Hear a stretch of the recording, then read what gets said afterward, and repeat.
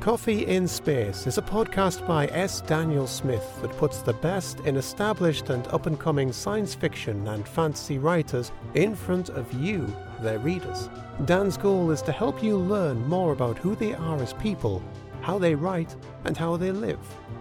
Whether you're listening to this podcast at home, or in your car, or somewhere in between, Dan hopes to transport you to the crew lounge on an intergalactic spaceship, where you can have a cup of your favorite coffee with science fiction and fantasy authors.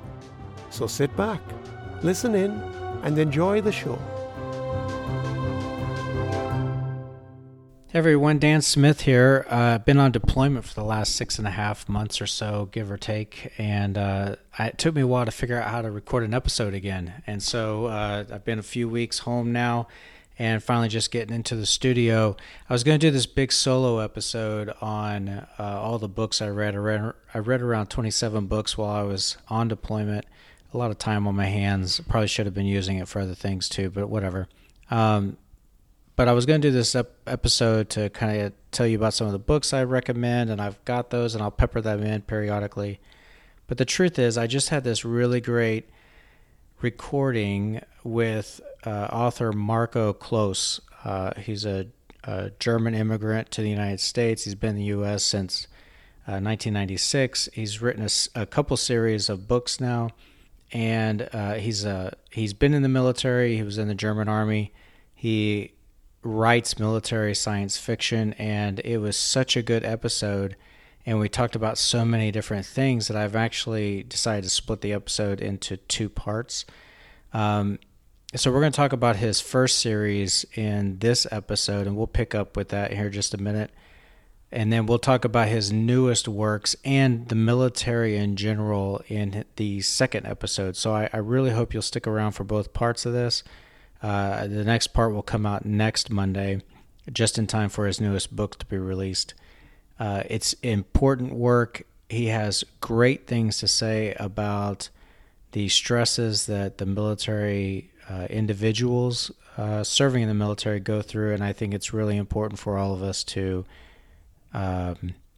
really soak it in. So whether you're attached to the military or not, it's important stuff. It's good stuff, and so I'm going to hold off on that solo episode and get out of Marco Kloos's way so that he can talk. So without further ado, let's get to the episode.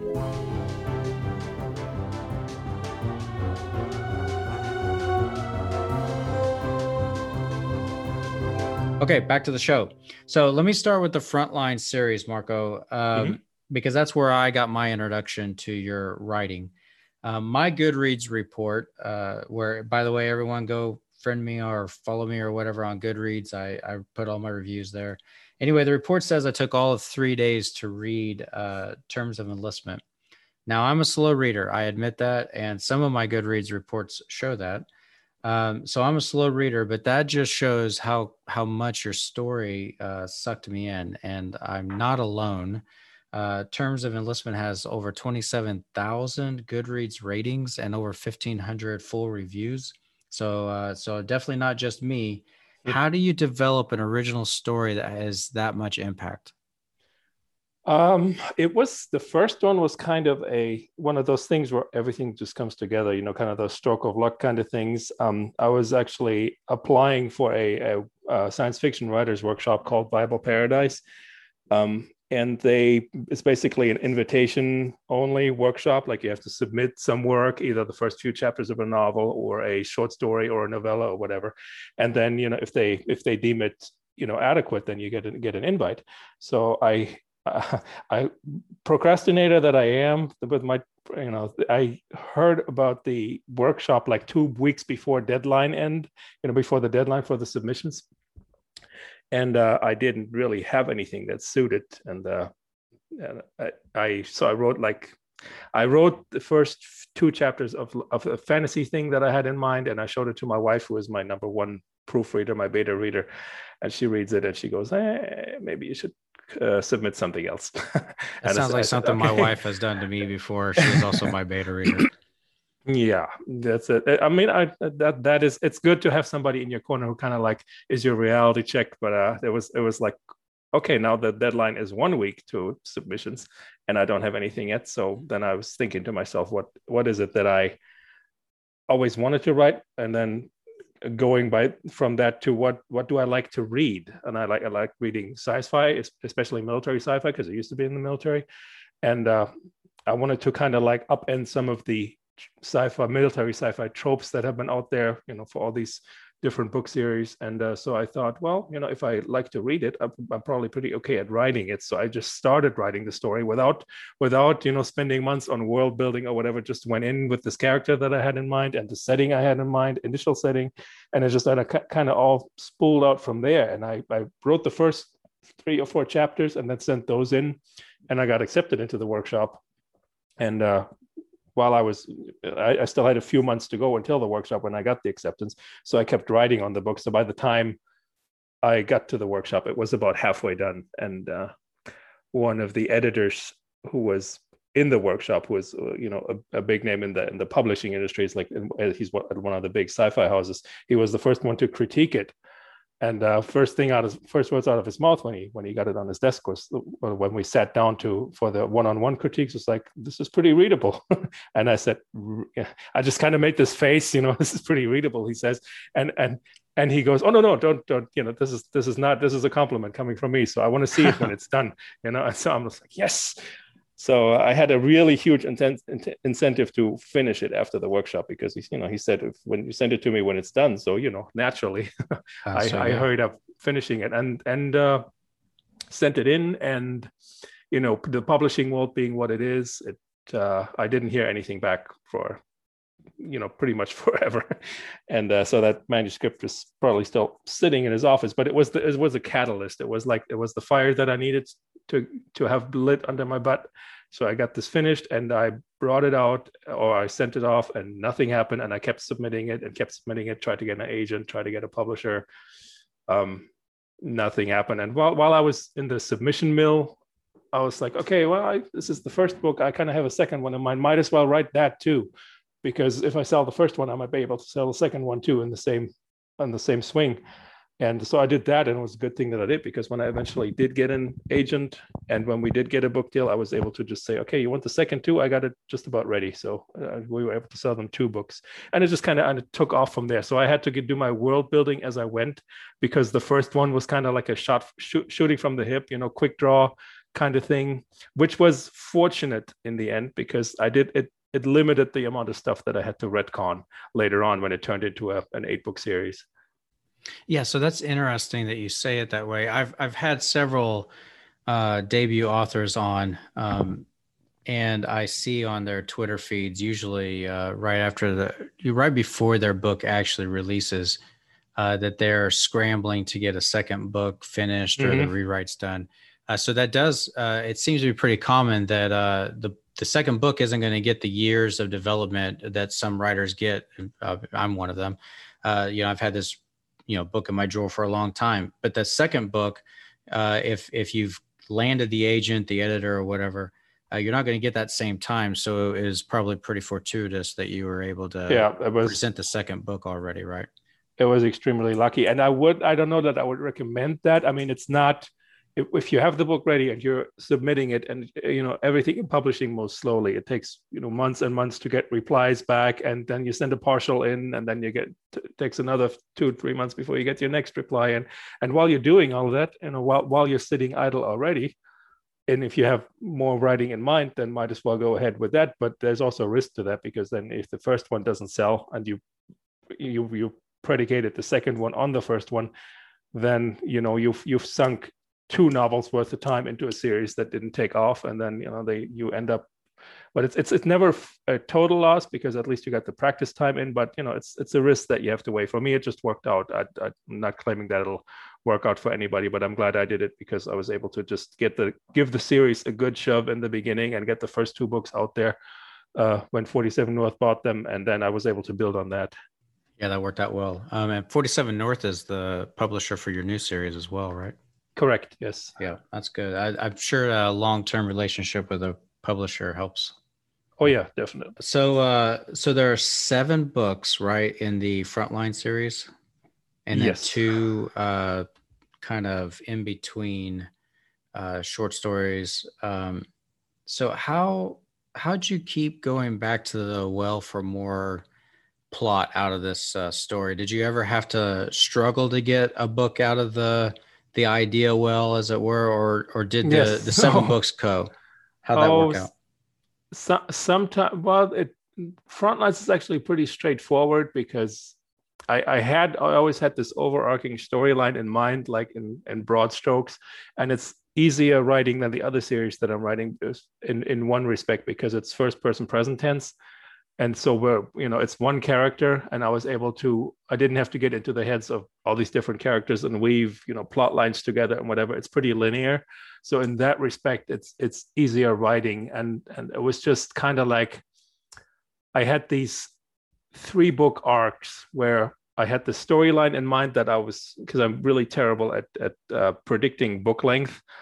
So I had, Frontlines was supposed to be a trilogy. Now it's going to be 8 books. So, you can see how my predictive powers work for book length. But then I have this overall story arc in mind. And then it tends to have like this 3-book arc where that particular storyline, but it's kind of like an ongoing thing where I'm always, when I'm finished with one book, I'm like, okay, where it's going to take the story, what needs to be the next complication that may take 2 books to resolve or 3 books to resolve or whatever. So it's kind of like is how The Expanse is kind of like in these they wrote 9 books and they're like in basically 3-book blocks, but there's time in between. And I was like, I didn't steal that from them. I just thought it would be a good way to, because I have the storyline. Some of the books are kind of back to back, but in some of the books have years between them, and I did that intentionally so I could sandwich in time for novellas and short stories and backstory and all that, and fill in the gaps basically later on. But the main story is kind of in starts and stops, because there's 4 years between the first and the second book. The second and the third book are basically back to back. Then the 4th book is a year later. The 5th book is right after the 4th book, and then there's another 4-year gap between the 6th and the 7th. So I built these gaps into the storyline where I wanted to have a natural progression for the character in terms of responsibilities and all that, but I wanted to make it really realistic, like the actual military. And if you do that, nobody wants to read about the tedium of the day-to-day work and working your way up the rank ladder and doing all the stuff that is not combat and whatever. That's not really. So I built myself a lot of elbow room between the books in the series, like I said, so I could then. I did see how James S.A. Corey was doing it. The 2 guys that are writing the Right. Expanse books, Right. where they have the novels, but then the backstory from the secondary characters, they kind of like sandwiched in between the novels as novellas, and I kind of wanted to do it the same way. So I left myself a lot of room that now I have to go back, or now that I can go back and fill in because I have space. So that's one reason. That wasn't fully intentional, but it's just the way it turned out because it's I never had to answer your question a little more concisely there, that I did not have a storyline from the 1st to the 8th book. It was kind of like I'm always thinking like 1 or 2 books ahead tops. That's good. Yeah, so that's good to know, and that you're able to kind of see how others were doing it too. I don't think there's any shame in that, especially authors like the guys behind the Expanse series, which I've talked about on this podcast before. So are there more short stories in the works? Are you going to go back to Frontline periodically, or have you moved on? Yeah, I'm kind of a bit on the treadmill right now because I'm writing the second series that I'm also contracted for. So I have not really, my intent was to, in between the novels, bring out the novellas and the short stories and to fill in those gaps. But in the last year and a half, for obvious reasons, I haven't really had a lot of spare bandwidth to do that. So, good intentions and all that, but I fully intend to go back to it. And because I have a list here on my corkboard where I kind of took reader polls on what kind of stuff they would like to see backstory of what secondary characters they would like to learn more about. And I have a whole list of kind of like a wish list of readers, what they want, which characters they want addressed or which characters they want to hear more of. So I'm going to just kind of feed that in between the novels as time goes by after I turn in the next book, because right now I'm writing on the 8th Frontlines book, and then after that I'll start filling in the gaps between the books with more novellas and short stories. Nice. You have a sergeant in the first book that I want to know how she got her Medal of Honor. I don't know if that's already on the works, but if it's not, it needs to be. That is on my list. There's a index card here on my corkboard I'm looking at right now. It says Frontlines Novellas, and the number 1 entry is how Sergeant Fallon got her Medal of Honor. That was the biggest, the most requested one. That's great. And by the way, when that does come out, we definitely want you back to talk about that. Because I'm going to have questions based on that. But anyway, okay. So I keep talking. So speaking of these short stories, the kind of the filling in the storyline, Lucky 13, and quick confession, I said Terms of Enlistment was my first exposure to your writing, but I didn't realize when I was watching Love, Death, and Robots episode, I can't remember which number it was, but Lucky 13. That makes sense. Lucky 13 is episode 13, and it's exactly 13 minutes long. Yeah, and by the way, it was great. I loved it. But I didn't realize that was actually technically my first exposure to your writing. I didn't read through all the credits, I guess. But so that's book 2.1. It's one of those that kind of help fill in some gap area. It's a short story that came up between book 2 and 3. Yes. Yes. So if anyone's keeping track, that puts you in the same company as Alistair Reynolds, John Scalzi, Neil Asher, and some others. Can you talk about the process of going from short story to a fairly popular show like Love, Death, and Robots? I wish I could tell you that there was a whole lot of elbow grease involved on my part, but the story was already written, and my initial involvement kind of was limited to, I got an email one day from Tim Miller, who is who directed the first season, and I guess he directed the second season. Yeah, he directed the second season as well, with a lot of co-directors. Like each of the episodes has its own director, but he's like the main guy in the project. And he sent me an email one day and said, "Hi, Tim Miller, you may have heard of me. Directed Deadpool and all that." And I was wondering, I love your Frontlines books. And I was wondering if you have any short fiction that I could use for this project that I'm doing for Netflix. And I was like, well, yeah, sure. As a matter of fact, I'm sure we can work something out, right? Yeah, exactly. When the director of Deadpool emails you and asks you if you have short stories that he might be able to use for a Netflix project, you just go ahead and say yes. There's probably and then you figure it out, right? Yeah, exactly. So I sent him a bunch of stories, and he ended up buying 2 of them, and one of which was Lucky 13, which is in the Frontlines universe. And then we did the contracts. They sent the check, and everything was great, which is nice, by the way. It's because you've written the story already, and if you sell the movie or TV rights, you don't have to do anything extra except sign a contract, and money shows up. So it's pretty great. But then I signed it and got the check, and it was nice. And then I didn't think of it for quite a while, until about a year later, until I started getting emails from Tim again, and he was and the segment director for Lucky 13, Jerome Chen, and they started sending me while it was in production, production stills and like this demo reel and what they were doing, and I was looking at it, I was like, holy crap, that looks amazing. And seeing this stuff on the screen for the first time that came out of your head. That's a story that you cooked up in your brain, and then somebody else takes it and puts it into the visual medium. Like the first time I saw the stills and the demo reel, I was just blown away. I was super impressed. And then the final product, you've seen all of Love, Death, and Robots. They're all fantastic, every one of those episodes. But just seeing something that you thought up and then somebody else takes it. And there's actors that do the mocap, and there's a whole bunch of animators, and the funnest thing about it was kind of like the one that I'm kind of most proud of, and that is, I like the story, don't get me wrong, but at some point the unit director Jerome Chen emailed me and said, in passing, he mentioned that this episode took 6 months to film because 3D effects are really expensive and they take a long time. So it took 6 months to film, and they had 70 people working on it.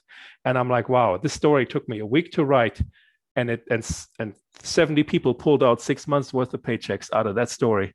So that was that was the most amazing aspect to me. It's like just the sheer amount of people are like, oh, they should make a third season and a fourth season. It's just animation. How long can it take? Take? No, it takes a long time. Well, the whole series is well produced.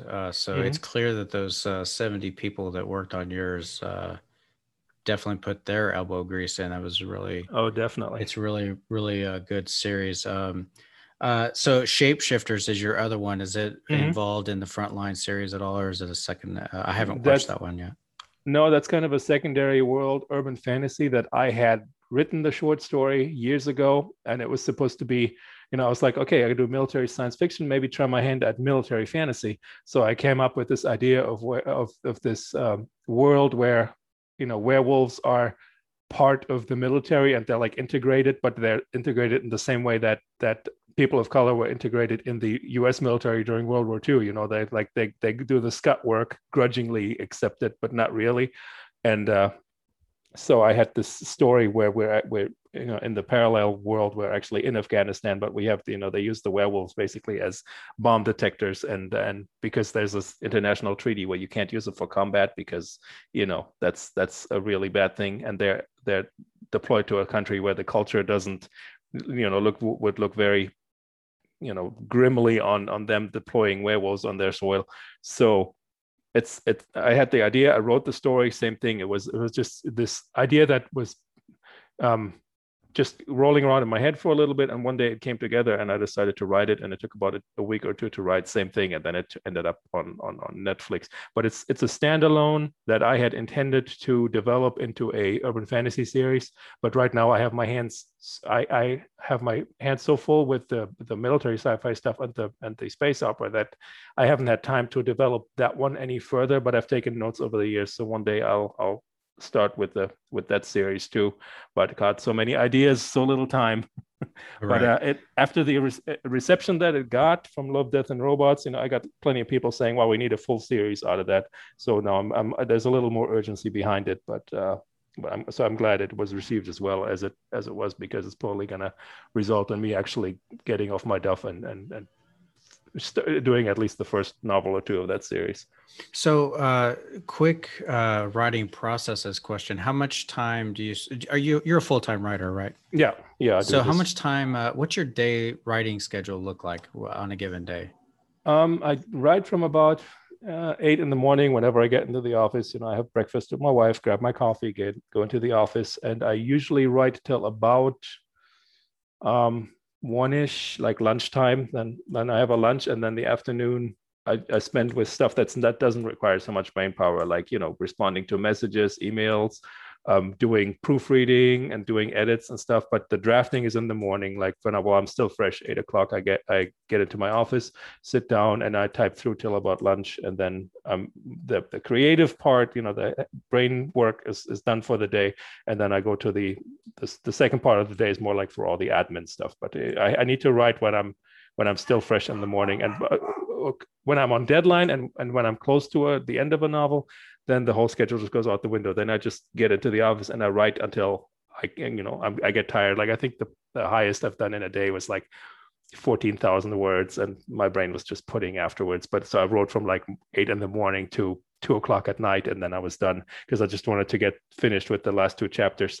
So I just kind of hammered them out. But that's unusual. That's not my usual productivity. I usually like to do the not slow and steady, but medium speed and steady, just to get my 5-6 pages in every day from breakfast to lunch.